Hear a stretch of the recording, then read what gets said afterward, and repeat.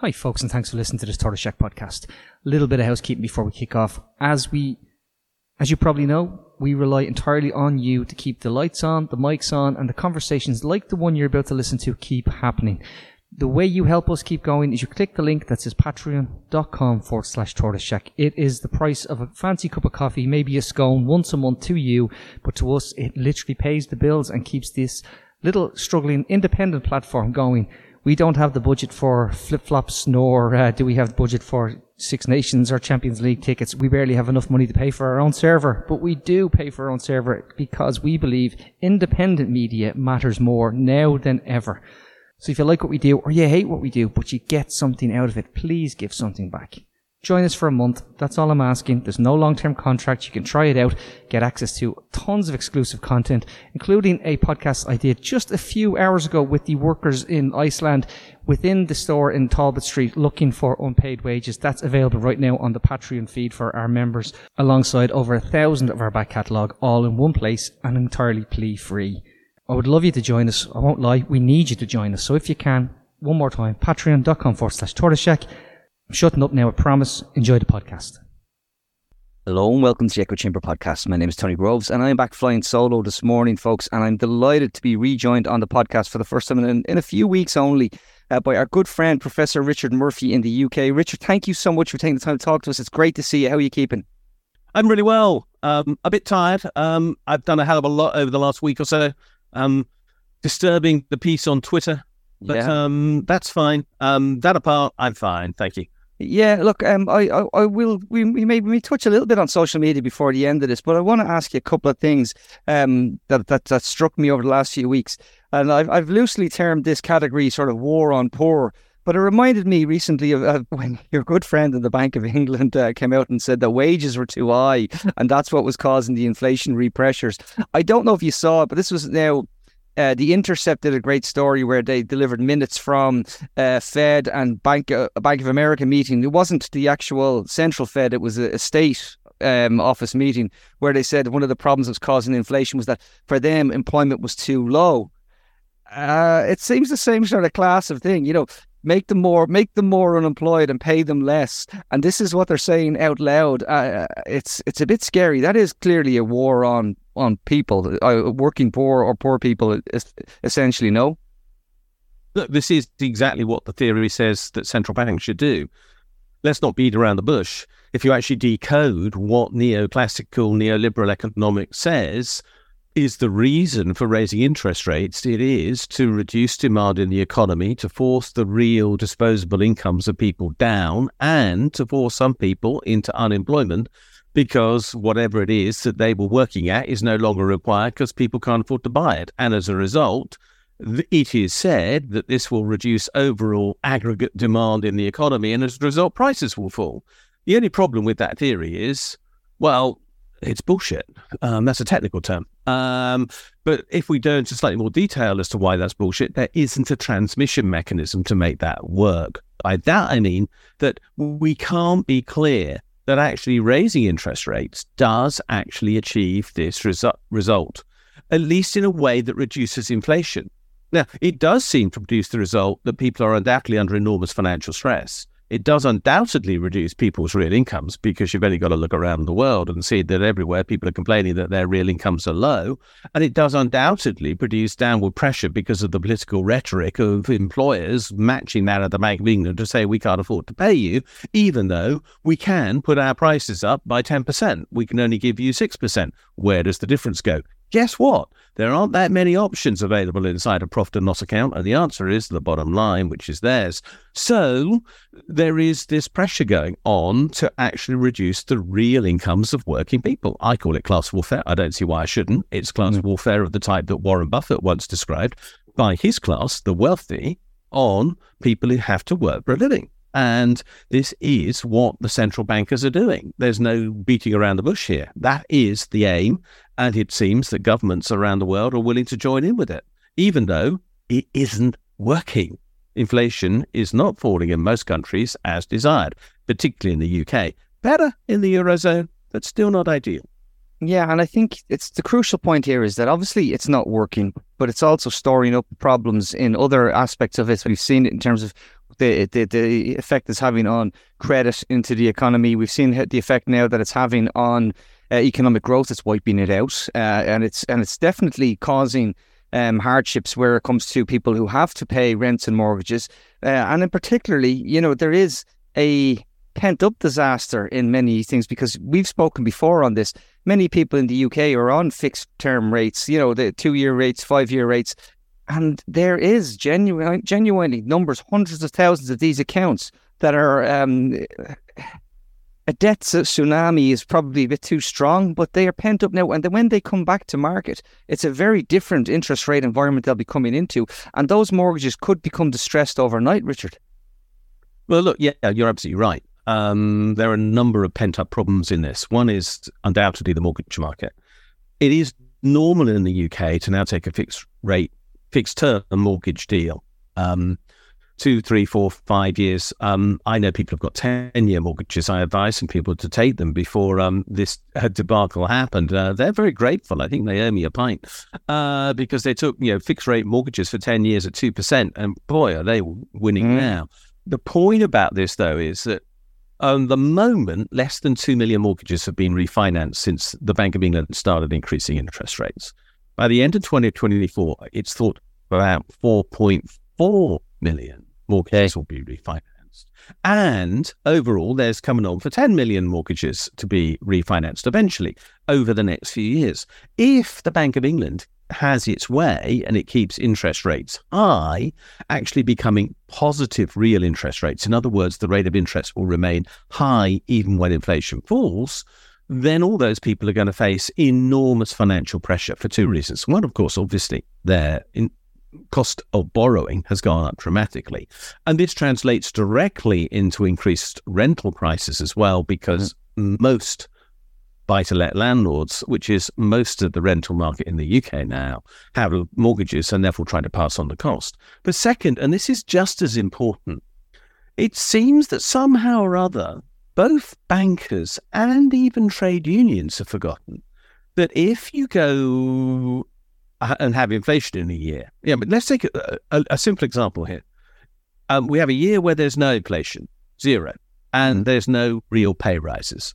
Then we get 10% inflation, but we get a 7% pay rise. The year after, if we have no inflation and we have no pay rise, then the 3% shortfall in the second year also exists in the third year and every year thereafter. In other words, there's a fundamental shift in returns, not just in the year where there's the shortfall, but every year thereafter. And so people are in real terms going to be worse off in the long term and therefore unable to pay their debts. And this is the making of a long-term crisis, because wages will be too low. People won't be able to pay debts. There will be stagnant growth. There won't be the incentive to create new employment, and God knows what else. And that's because wages are actually too low. We aren't suffering a problem in our economies now because we've got wages too high. We're looking at an absolute potential meltdown because wages are too low, because inflation matching pay rises haven't been made. And that's a crisis in the making, which I don't know how we're going to communicate the fact that this has to be corrected by real pay rises. And you can just see the politicians. Well, look, inflation's fallen to 2%. Why do you want a 5% pay rise? Well, that's because I was 3% down in the year when inflation was high. I need to put it right now. But we can't afford it anymore, so you can't have it. Well, how am I meant to pay my bills then? We don't care. Inflation's down. You can't have your money. And this is the narrative that's going to happen. And I think that's really, really worrying. Yeah, I hadn't thought about it in sort of that 24-month, 36-month cycle, but I'd heard Michael Taft, an economist with SIP2, make a similar point in terms of how, he was talking about our previous budget and how the increases that were given to people who were reliant on some form of social transfer, be it, a rental supplement top up, they were all left behind because the growth in that was already behind where the market is. And then this year they go, well, we're going to throw 15 quid on as opposed to a tenner. And you're going, so in real terms, I'm actually down still 20 quid because you failed to act last year on the big. And, so we do, because we have a tendency to just look in the here and now and not understand that. But I'm conscious of the other side of this, and it's a strange question to put to you, but I do think there's in these catastrophes or in these issues, there may be opportunities, and sometimes we talked about, particularly in Ireland and the UK, how much our personal wealth is actually it's built up in homes. Owning property is a much bigger portion of personal wealth in both Ireland and the UK than say Germany or some of the other Nordics where it may be maybe natural to actually rent for the rest of your life and you'll have full rental protections. We don't have that sort of stuff. But within that, we've been talking about the need to have affordable housing. Keep saying we need affordable housing, need to build and we need affordable homes that people can purchase when they have to be affordable. And I know I spoke to Toby Lloyd a few months ago and he'd worked in Theresa May's I've got to say it's shambolic, but yet it makes some of the ones that came afterwards look like bloody picnics. So, but he worked on that, and he said in that crisis there may be an opportunity to make housing genuinely affordable. But I put it to you, Richard, that I don't know if people are really serious about it because there's it's a small majority of people in the UK and Ireland who still actually own their own homes. I don't know if they feel it's in their interest to see their house prices soften and those house prices come down. And then, so it becomes a political issue more so than just a supply and demand issue. Well, one of the core problems here, and it is a really significant problem with regard to this whole process of interest rate rises, is that not only in the UK, and I think this is probably replicated in others, this issue of fixed rate mortgages, people not therefore seeing the full impact of any change in interest rate as it happens. There's a delay mechanism built in because of fixed rate mortgages, very strong in the UK market in particular. But also there's quite a lot of people who own their homes outright. About 50% of homes in the UK are owned by people, hands up here, like me. I first got my first mortgage 40 years ago. I'm old, I'm 65, I don't feel old, but I did actually get my first mortgage in 1983, and I haven't moved so many times that I've needed to keep on remortgaging so often. And actually now the mortgage has been repaid. I mean, I'm bloody lucky, not beat around the bush. I know my good fortune. But there are a lot of people like me who don't think they've got good fortune. They think, I earned that. Well, actually, in total, I paid in mortgage repayments nothing even closely approximating to the current value of my home, according to markets. And yet those people say, it's all mine, it was paid for with my own hard effort, I want to keep it, I've got to see house prices maintained, the government should be doing something to support house price initiatives, which is why the government in the UK and in other countries pumps money into the market to help banks lend money to first-time buyers. Nothing to do with helping first-time buyers, by the way, but entirely intended to keep up the price of properties. Well, I'm afraid to say the likes of me are going to have to actually face reality and say our house prices are probably going to have to fall in value. Now, this is going to be tough for some people because they think those houses are their pension pot. They're going to release equity or they're going to downsize to pay for their pension because they haven't provided for that. And I think that's a real potential crisis in its own right, but that's a reality. And then there's the other dimension of this is actually how do we manage a steady decline in house prices if we can manage it, which is something we simply aren't used to doing. We're used to prices climbing steadily, but actually we're used to markets falling off cliffs. They aren't very good at the downside process. And is there a way in which actually it is possible for people to actually move from being basically in what is owner supposedly occupied housing, but with a big mortgage, into something which is affordable housing, but which may be the same house? Yeah. Because we are building enough houses for this transition to take place easily. We might need a bigger market adjustment to unaffordability that is actually available by simply building new affordable homes, because most affordable homes that are built are too small for people with a reasonable sized family. And also, right now, if you are on benefits in the UK, which include rent provision, you can actually only afford about 5% of available properties on the rental market. So we need to have some serious thinking about how there can be an adjustment. And that may be that the government will begin to have to look at how it begins to take partial ownership of properties that people can't afford to live in, but nonetheless need to live in, and where the government takes a stake in that property to compensate for the fact that the owner can't pay the whole mortgage. And we get some form of social joint ownership, which is a gradual transition towards affordability and affordable housing in the long term, but which doesn't lead to complete market collapse, including therefore banking collapse, which is the follow-on. And but I'm interested. So we have to have big thinking, which accepts something which is really uncomfortable to politicians and actually quite a lot to political activists and those who are idealists around these things, which is some degree of compromise. Now, I like perfect solutions, like anybody else is a political idealist. The reality is that perfect solutions are in short supply. We have I can't come in the morning and say build 150,000 social and affordable homes, and I can't demand that we stop building, for the private rental market. I can't there are certain constraints put on that, and you're right when you say there has to be some sort of compromise. But I'm very interested in things, and I don't know. I had the conversation with the Minister for Housing a couple of months ago in the chair to my left, and I said to him that his first purchase scheme where the state will help people will just inflate prices, and UK had the exact same. So we came out with this model, and now they're advertising it on the radio now, saying, have you got your mortgage approval? Are you just a little bit short? The government of Ireland stand ready to bridge that gap with the... So this is another way of keeping those house prices high, because it means that the banks can then still lend at those high volumes, and the property prices on your brochure still read high.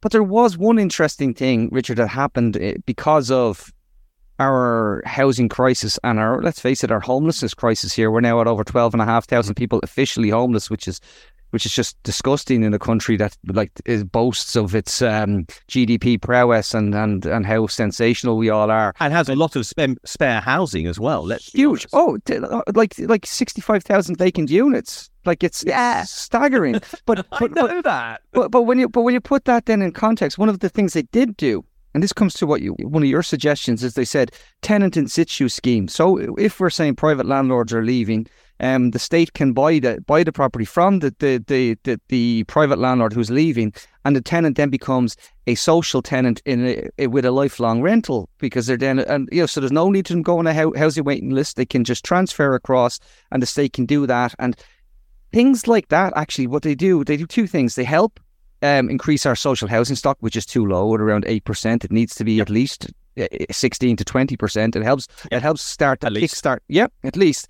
And then actually by putting that floor as a 20% floor as opposed to a ceiling, it stops what that you were talking about coming off a cliff. Because house prices, when they soften, then if the state is continually putting out 20% of the volume of the stock, there's we've seen it in countries that have been done it successfully, that when they fall, they don't fall as precipitously as they do in the UK and Ireland currently. Precisely. And I just think, it's a really interesting thought that you give me now, whereby this scheme, that's not what they intended it for, but it maybe is the kernel of the beginning of something that could work, I haven't spent a lot of time working on this, and I think it would be quite fun to model it, because I think it's quite important.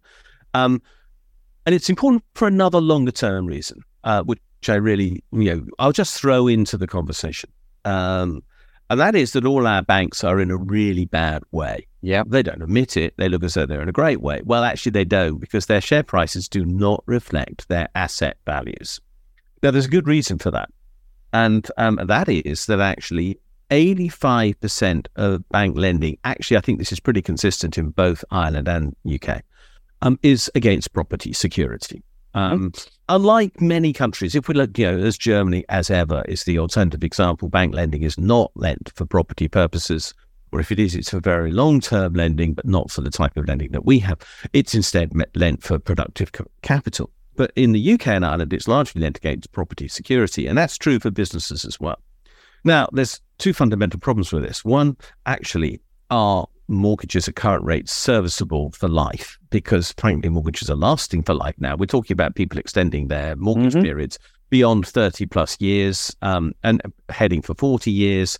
And this is Boris Johnson suggested up to 75 at one stage before. That'd be crazy. This is into basically passing the debt on at the time you die, sort of thing.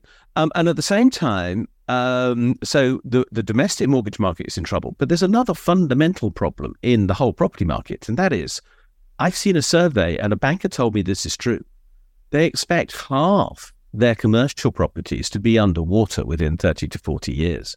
And they lend on this portfolio. And the only reason why they say these portfolios are of value is that bank lending to commercial companies is much shorter than on mortgages. They tend to lend on 5 to 10 year loans at most. So they say, well, there's no problem because in 5 to 10 years, they're going to be above water. So what's the problem?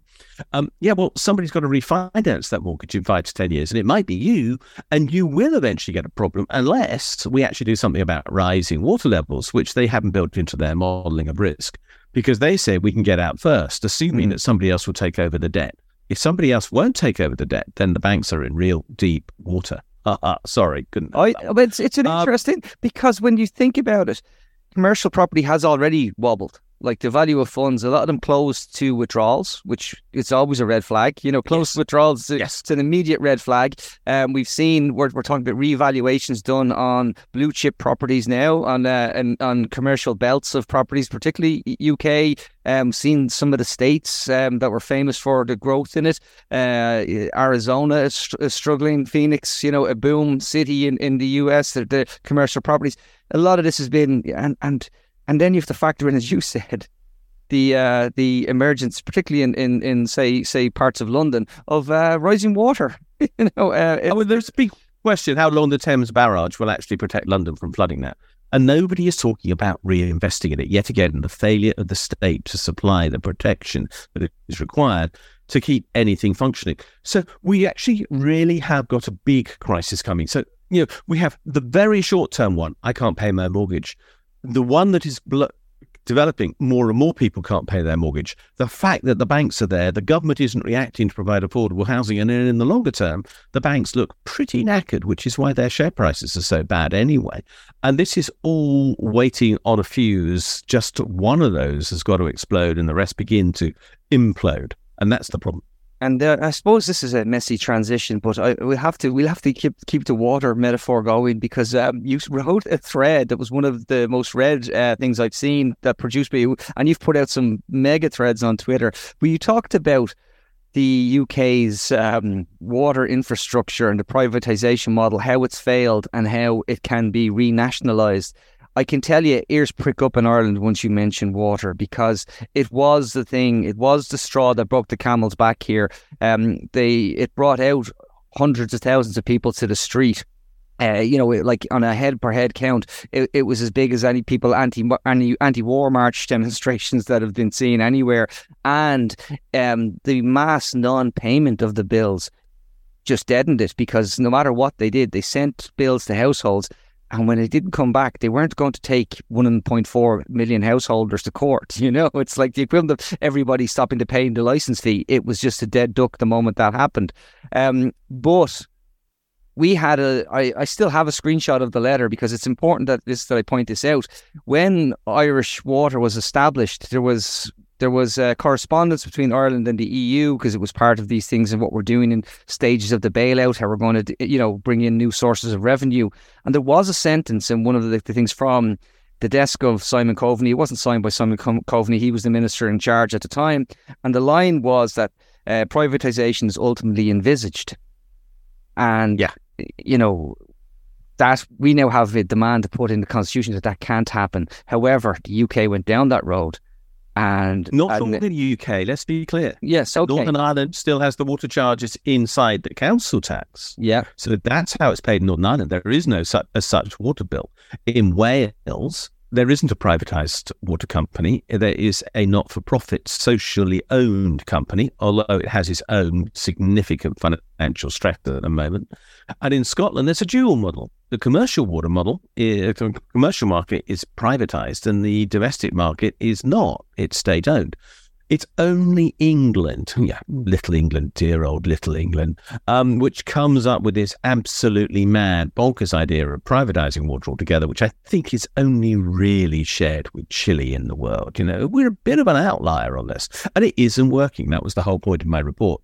The report was going to be called Cut the Crap, Accounting for Shit, but my co-director said that was too unsubtle. So it's accounting for water. Well, there we go. Sometimes one has to listen to one's co-directors, but I did actually get in trouble on the BBC. I said shit on air at 2:00 in the afternoon, and apparently that's not allowed. No. Apparently that's not allowed. So nobody's ever heard the word. But they've swam it. But they've swam in it. They've swum in it now, and they really are. What could I have said? Oh, cut the crap, accounting for feces, and would that be more acceptable? Just because I tidied up my language. The point about the report was that I did actually quite a lot of work. Behind the scenes, I am an academic. This is part of an academic project I'm doing on how we might properly account for climate change and biodiversity change, and this is where this comes in. And we're looking at something called environmental sustainability, and the water companies were a perfect example. It so happened that this work, which had been going on for months, literally looking at the accounts of the individual companies, building a model of the UK water industry, looking at its lack of sustainability, the fact that it can't actually afford to invest in the required capital to get rid of, bluntly, shit in UK waters and on UK beaches, which is what the problem is. And the fact that £260 billion of investment is required to do that, with the government saying, 56 billion will do because we'll accept 30% of the shit remaining in 27 years' time, which I don't think the people of the UK will put up with, because frankly, that would Can I just, you said 26 billion worth of investment is required to 260 billion. 260 billion. So by logic, that's 5 years of, say, the military spending. Yeah. That's what it is. Yeah. Five years military spending at that's 2024 rates of 54 billion a year. Yeah, so it's they just want to put it in context. About big money. Yeah, just put it in context. 1.5 years of the NHS. But actually, let's also put that in the context of the NHS. If you have read your history of public health in the UK, and this did affect Ireland as well, because at that point in time, we're talking about the late 19th century. And Dublin and Belfast were obviously exponents of this. The whole point was that the thing that changed public health more than anything had done before was the introduction of clean water supply, and through pipes into houses, and sewage, taking away the waste down another set of pipes. Those two things transformed public health in a way nothing had ever done before. This was the big dividend of the Industrial Revolution, in a way, was literally sewage, taking away the night soil, which had previously been removed by hand, now literally flushed away. Now, that was what changed our life expectancies. Nothing has had the same impact. And this is important in the context of health. If this isn't spent in England and Wales, the risk is we won't have clean water, because you can't keep on extracting dirty water full of shit from our rivers, which is where our water comes from, and then expect to return it and keep on doing that and not at some point have a health crisis as a consequence. I mean, I won't swim in the river which is near my home, by which I walk frequently, because I'm a bird watcher. It's one of the ways I unwind. So most weekends you'll find me out and about in East Anglia somewhere watching birds, and beside a river, most likely. And I won't swim in those rivers, even though those rivers are supposedly the clean water supply, which I then get through my tap. Ultimately, this isn't a viable model. We have to clean up the rivers. And if it's going to cost 260 billion, it's got to be found. And yet the government says, no, the viability of our privatised water companies is more important than supplying clean water. Now, you can't get a stronger indicator of getting your priorities wrong than that, as far as I'm concerned. That is just absolute political insanity. But we have Labour saying, we can't afford to nationalise the water companies, hand-wringing Uriah Heep stuff, because it would cost too much taxpayers' money. And as I pointed out in a thread I've actually now written on nationalisation, it doesn't cost any money to let's go there, because you've proven through your painstaking research, your academic work, and you're looking at the balance sheets of these organizations, their share prices relative to their performance, relative to their dividends. You factored in all of the things that this isn't Tony Groves scribbling down on the back of a cigarette packet and saying, Richard, I have an idea to save the world. There's a lot of research went into this. And you sort of said, well, not only will it not cost this money, it's either cost neutral or we're going to make out on this, really. Yeah.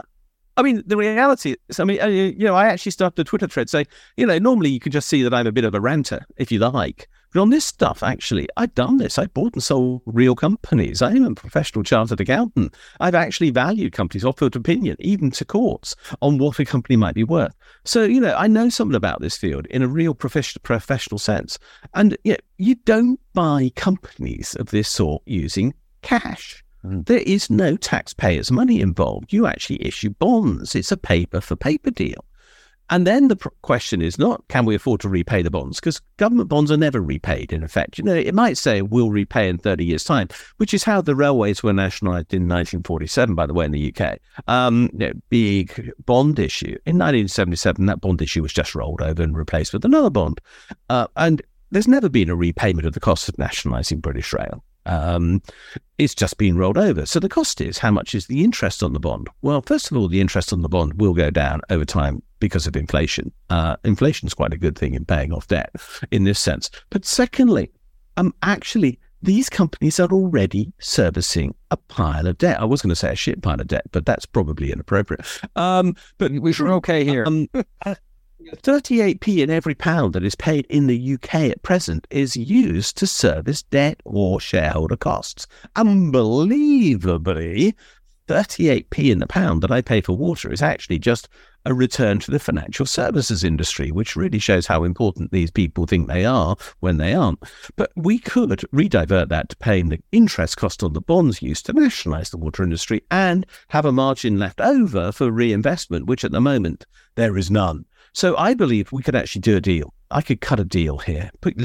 Set me in a room with a pile of lawyers and a few corporate financiers and the water companies, and we'd come out with a deal whereby the water companies' owners would end up with something for life, when at the moment they're probably sitting on an asset which has got a limited future expectation of income return. And the state would, and what is more, the water consumer would still end up with a deal as well. So we could cut what's called a fair value deal. It wouldn't be that they get every penny they're probably owed now, but we come up with something, and I believe that would work. So nationalisation is available and would cost the state a net princely sum of the square root of nothing, which is nothing. And so this argument, from Labour, we can't afford to do it. It would be involving taxpayers' money. Sorry, mimicking Hilary Benn's hand-wringing on this issue over the last day or two. His father would be ashamed of him. I knew his dad. Tony Benn was a great guy. He'd be ashamed of him because that's just not true. No, it's something that we keep getting told, but if you do that, then you're going to hand it over to the public service and they can't deliver things. And then they want you to pretend that, actually, by the way, the lights still come on the road when it gets dark. The roads still are, you can still drive along them relatively safely for the most part. The police and the Gardaí on our streets are there. The doctors and nurses that are paid by the else, they do a generally good job under difficult circumstances. Our teachers provide health, provide education to our children. All of these services. So the idea that, the private guys do it better, that's just bullshit now. I'm joining you in the middle of it. It's just absolute bullshit. I'm dragging you down to my level here, Sandy. Sorry about that. Not at all. I guess the listeners to this podcast have heard such words before. Clearly, yeah. And the other fella is much worse, so we're probably just as well. I agree. I'm missing his presence this morning because he wouldn't have any problem. He would be the moral police that you clearly are. No, look. When we come down to it, the state is actually able to supply, and if only the state would pay some decent pay rises to people in all the countries where it isn't right now because of this stupid inflation narrative we talked about earlier, then it could supply even better. It could actually recruit the people it needs. Is the state capable of supplying us with clean water? Look, if it isn't, if the state can't guarantee us clean water, let's be honest about what we're talking about. We're talking about a failed state. Absolutely. Because we can't live without clean water. This is a precondition of our existence. So a state that can't guarantee that has, by definition, failed. Politicians who don't think it's their job to guarantee that we can have clean water are failed politicians. They aren't in the game of delivering the services that we rely upon to live. they really should not be putting themselves up for the election if they can't see how to do that. So this is really existential at that level. I think we need to solve this problem. Richard, the Greeks knew how to push the water underneath, from the baths down and rush it through under the shitters. Let's tell the truth here, and flood it out in a direction out that it would. And they knew how to do that thousands of years ago. So it's not hard. It's downhill, guys. That's the direction of travel that you need to go with. Although I was once on a site of an old Greek city, and the guide said if you look in that direction, these were the baths where they salted the fish, but if you look in that direction, that's where kind of the guy who ran most of this part of the town lived. And as you know, and still in modern day, where his house is situated, money has no smell. It's not. Yeah. Everything flowed away. Look, I think it's a really, really fascinating listen on the idea of renationalizing utilities that we've lost and growing the public sphere as opposed to shrinking it, because that's what we've seen and this comes back to something that you're very passionate about, and that is genuinely a Green New Deal, about how we create the infrastructure, be it wind energy, solar energy, and we have it publicly owned and people can benefit from it. And so go back and listen to other conversations we've had and have a look at Richard's blogs. He writes, he must not sleep much. He writes that often. But however, I do want to end on a downer. There is no hope in politics currently, because we have a situation whereby the Tory party in the UK are in power. They're in power 13 years. They've proven themselves not to be able to deliver those basics. We're at the stage now whereby they've completely adopted the idea of, well, let's get people talking about culture worst issues rather than the things that we've been talking about for the last 40 minutes. And then on the flip side, you have, as I've said it to you before we came on air, newspapers that were kind of pro-Labour for decades now saying Keir Starmer is actually more dishonest than Boris Johnson was. We had an editorial in the Guardian newspaper, which is traditionally left-wing, but left-wing broadsheet as it was. Centre left. Centre left. I mean, frankly, I don't even think it's centre left. It's sort of centre. But wherever it's located, it's now saying Keir Starmer believes in himself, but does anybody know what else he believes in? Because there's no evidence of he's actually got any principles, any policies or anything else. I saw a very nice video, which I put up on my blog in the last few days, produced in Australia, about how their Labour Party is shit-light, whereas the opposition, who were in government, are the shit party. Labour is shit-light. And we keep on using that word today. But the point is that this is where politics seems to be in the UK. We have the Tories completely bereft of ideas. We have Labour who are trying to copy them, but just be supposedly a little bit managerially better, but not a single idea as to how to deal with the issue. And if I actually look at Ireland, I see there's a whole coalition which seems to be pretty much out of ideas as to what to do. And if I look around the world, I see, frankly, a bit of the same. I mean, it's scary that Joe Biden looks like a radical by actually spending money. Yeah, he gets no credit for the successes he's had, given how polarized the politics is there. And it is a strange sensation where I find myself almost defending Joe Biden. Not particularly maybe the man, but the delivery of his administration. I mean, job creation, they've done a relatively better job in decreasing inflation in certain areas than we have in Ireland, in the EU, and definitely in the UK. And then we talk about the infrastructure that he's having to restart. I mean, there was one real example. I don't know if you saw this, but where one a California highway was destroyed, and because there's been lots of these accidents in the US recently, and they said it could be closed for up to 6 months. And whatever way they turned it around, it took 3.5 weeks, and they've delivered this key artery back into one of the main, economic drivers of the state of California. So these things, and that doesn't go. That's not to say that this is at Joe Biden's door, but he does get a harder time because they are playing the game of, what does he? Can he define what a woman is? Can he? This nonsense, this absolute. That's always the case now. These stupid. I'm afraid. I mean, I get all the issues about discrimination. Don't get me wrong. I understand all that stuff. I've lived with it forever. I mean forever. I shared a womb. I have a twin brother. He's gay. I'm not. I've understood about the problems of discrimination really throughout my life and seen the real world implications of it. So I don't dismiss any of those issues, but they don't actually give us a reason for not addressing the hardcore problems that we face in society as well, around economics, around investment and everything else. We have to be able to manage those two things at the same time. But no, apparently we're not allowed to do that. We're only allowed to talk about these other issues. No, not true. And Biden, for all his weaknesses, and boy has he got them, is doing investment. I mean, I just wish he hadn't called his bill the IRA, because it feels comfortable to some of us. It certainly raised a few eyebrows here. Yeah, it did. Of course it did. But the reality is he is spending in a way that we in Europe are not.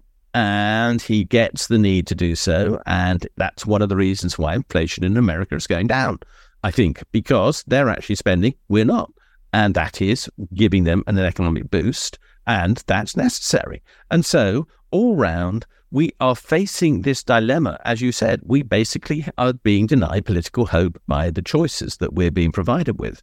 Will there still be a conspiracy in Ireland to keep ideas out of politics at the next election that you have? Yeah, probably, because that's what's gone on, bluntly. There's such a massive fear of Sinn Féin that there has been a conspiracy to hold it out of office, which means that compromise between all other parties has gone on to achieve that goal, which has basically led to lowest common denominator thinking. And that's what's going on in the UK, and it's going on in other countries. And this is crippling us until we overcome this desperate neoliberal politics and the adherence to that sort of hegemonic, single world view. We're in trouble.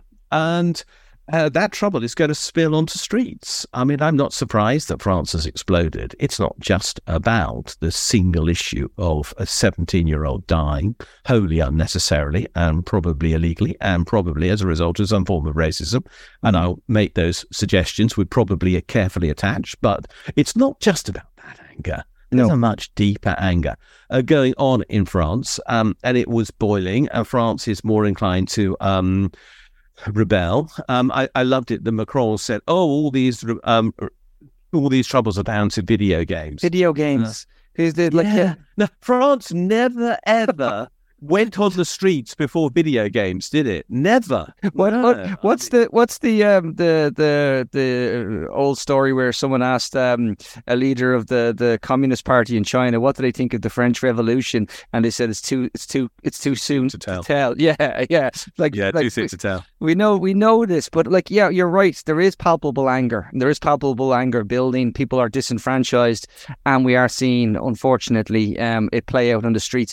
I'm surprised we have seen obviously some of the more disheartening elements of it in Dublin on the streets, whereby some it's been expressed as anti-immigrant sentiment, and unfortunately that's where the eyes often turn, because it's easier to blame the other than actually look at decades of under-servicing of socioeconomic deprived areas and people who have not been given a fair crack at the whip. The social contract has been torn up and removed. So that is absolutely no qualms me saying that these are communities that have had to fight for resources, and now they're saying that you have to suffer some more, and that is absolutely where that anger stems from.